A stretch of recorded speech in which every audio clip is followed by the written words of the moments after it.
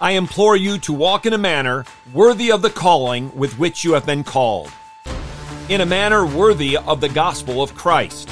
May the eyes of your heart be enlightened. Let me hear you! Blow it loud! A 1, A 2, A 3. Please.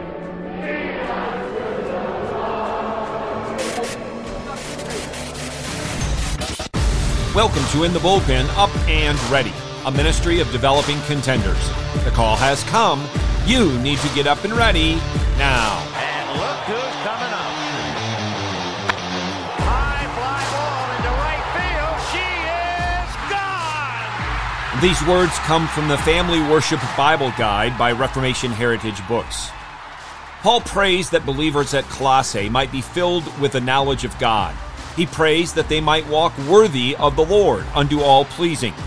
Believers tend to think of God's will as that which only deals with future plans. Yet Paul writes about God's will as informing our lives in the present and how we may live before God, being fruitful in every good work. And those words are in reference to Colossians chapter 1, verses 9 through 12. Hear now God's word. For this reason also, since the day we heard of it, we have not ceased to pray for you, and to ask that you may be filled with the knowledge of His will in all spiritual wisdom and understanding, so that you will walk in a manner worthy of the Lord, to please Him in all respects, bearing fruit in every good work, and increasing in the knowledge of God, strengthened with all power, according to His glorious might, for the attaining of all steadfastness and patience, joyously giving thanks to the Father, who has qualified us to share in the inheritance of the saints in light. The Apostle Paul had heard about the believers in Colossae having faith in Christ Jesus and having love for all the saints. He heard that the gospel was constantly bearing fruit and increasing since the day they heard and believed it. He had been informed about the Christians at Colossae and their love in the Spirit. For this reason, he offers up prayer on behalf of the believers there. He hadn't ceased from praying that these believers would be filled with a knowledge of God's will. In other words, the revealed will of God in Scripture, not personal thoughts or feelings. He wanted them, through the knowledge of Jehovah's Word, to have the ability to live out that Word with spiritual wisdom, knowing how to live for the glory of God.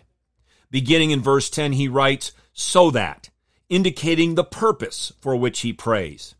He wanted them, and Jehovah wants us, to walk in a manner worthy of the Lord, that which is pleasing to Him, that which bears good fruit in all our actions, the fruit of the Holy Spirit, and to continually grow in knowledge, and therefore in love for our triune God, for His Word, for the saints, and for others in our life.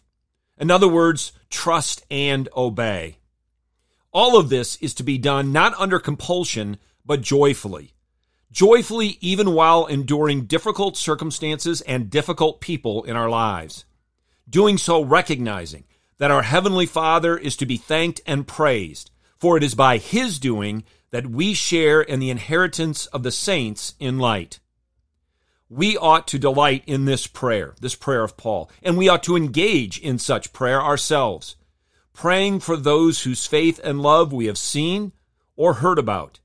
Doing so, thanking and praising the Lord, and always remembering, for He has rescued us from the domain of darkness and transferred us to the kingdom of His beloved Son, in whom we have redemption, the forgiveness of sins. Get your eyes up, fixed on Jesus, the author and perfecter of faith, and be ready to deny yourself, take up your cross, and follow Him.